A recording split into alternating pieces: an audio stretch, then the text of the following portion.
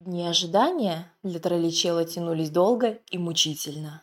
Время как будто остановилось. Тролль целыми днями находился в своей комнате, не выходя ни к завтраку, ни к обеду, ни к ужину. Состояние тревоги лишило его даже аппетита. Поэтому он довольствовался только чаем, приготовленным им самим из трав, принесенных с собою, так заботливо заготовленных его любимой мамой.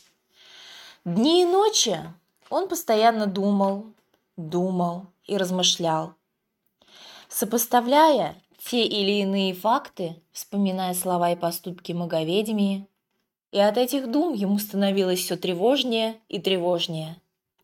Теперь он отчетливо понимал, Маговедмя что-то задумала, а его, тролля, используют в своих интересах.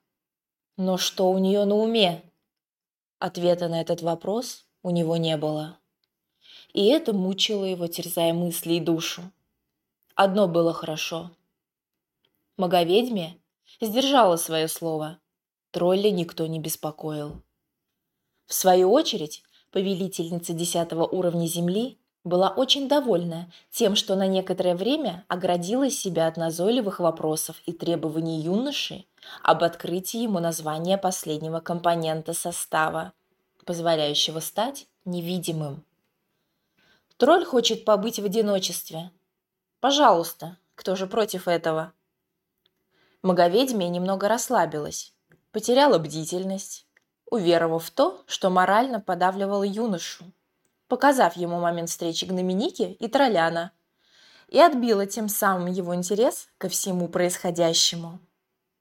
Именно поэтому она даже и не думала устраивать за ним слежку. И вот, наконец, наступил долгожданный день. 1 июня. Юноша всю ночь от волнения так и не сомкнул глаз. Едва только рассвело, он уже был в назначенном Саламандрой месте. Просидев на камне час, другой, он уже стал не на шутку волноваться. А вдруг Саламандре не удалось достать этого яйца? Или ее повелитель, злой огненный джин, узнал о ее намерениях, жестоко наказал? От этой мысли юноша даже вздрогнул. Как же так? Ведь все это время он думал только о себе. А сейчас понял. Саламандрия рискует своей жизнью ради него.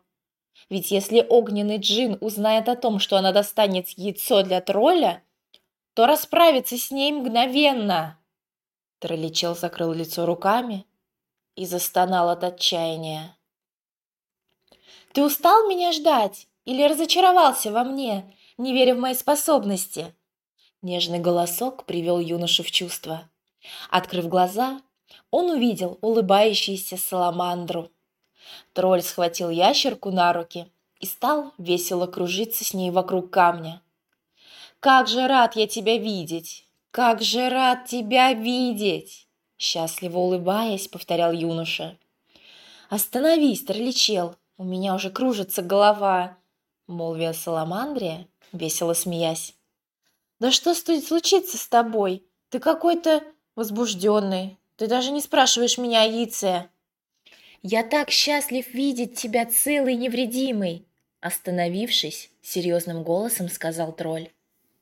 «Прости меня, пожалуйста, милая моя. Я только теперь понял, что ты ради меня рисковала своей жизнью».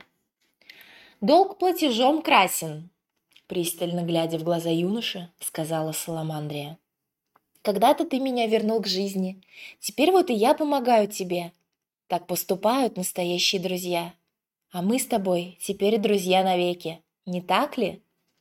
«На всю жизнь», убедительно ответил тролль. «Ну что же ты меня не спрашиваешь о яйце, о самом главном? Удалось ли мне его достать?» Хитро подмигнув своим красивым глазом, весело спросила ящерка. «Да я уверен, что достала. Ты же такая молодец!» Игриво в тон ей ответил тролль. Саламандрия протянула Троллечелу яйцо. «Теперь ты сам сможешь приготовить колдовское зелье невидимости», тихим голосом – почти шепотом молвия Саламандра. «Слушай внимательно и запоминай. Для этого тщательно перетрешь все компоненты и, разбив яйцо, выльешь его содержимое туда же. Скорлупу от яйца тоже перетрешь и добавишь в это зелье». «Спасибо тебе огромное, Саламандрия!» — хватая яйцо, прокричал юноша. «Я тебя вовек не забуду!» Махнув на прощание Саламандре рукой, он быстро побежал по тропинке. «Троллечел! Троллечел!» Вдруг до него вновь как бы издалека донесся голос Саламандры. Юноша остановился. В ту же минуту он почувствовал, что ящерица взбирается по его ноге. «Троллечел, ты слишком торопишься. Ты меня даже не дослушал», — молвила ящерка, забравшись к нему на плечо. «А как ты собираешься пользоваться этим зельем? Ведь это тоже надо знать и уметь». «Прости меня, Саламандрия, я в предвкушении неизведанного совсем потерял голову», — сказал тролль, виновато глядя в огромные глаза Саламандры. «Научи меня, пожалуйста, тому, как правильно пользоваться этим зельем, как входить в состояние невидимости и выходить из него. Будь внимателен и запоминай.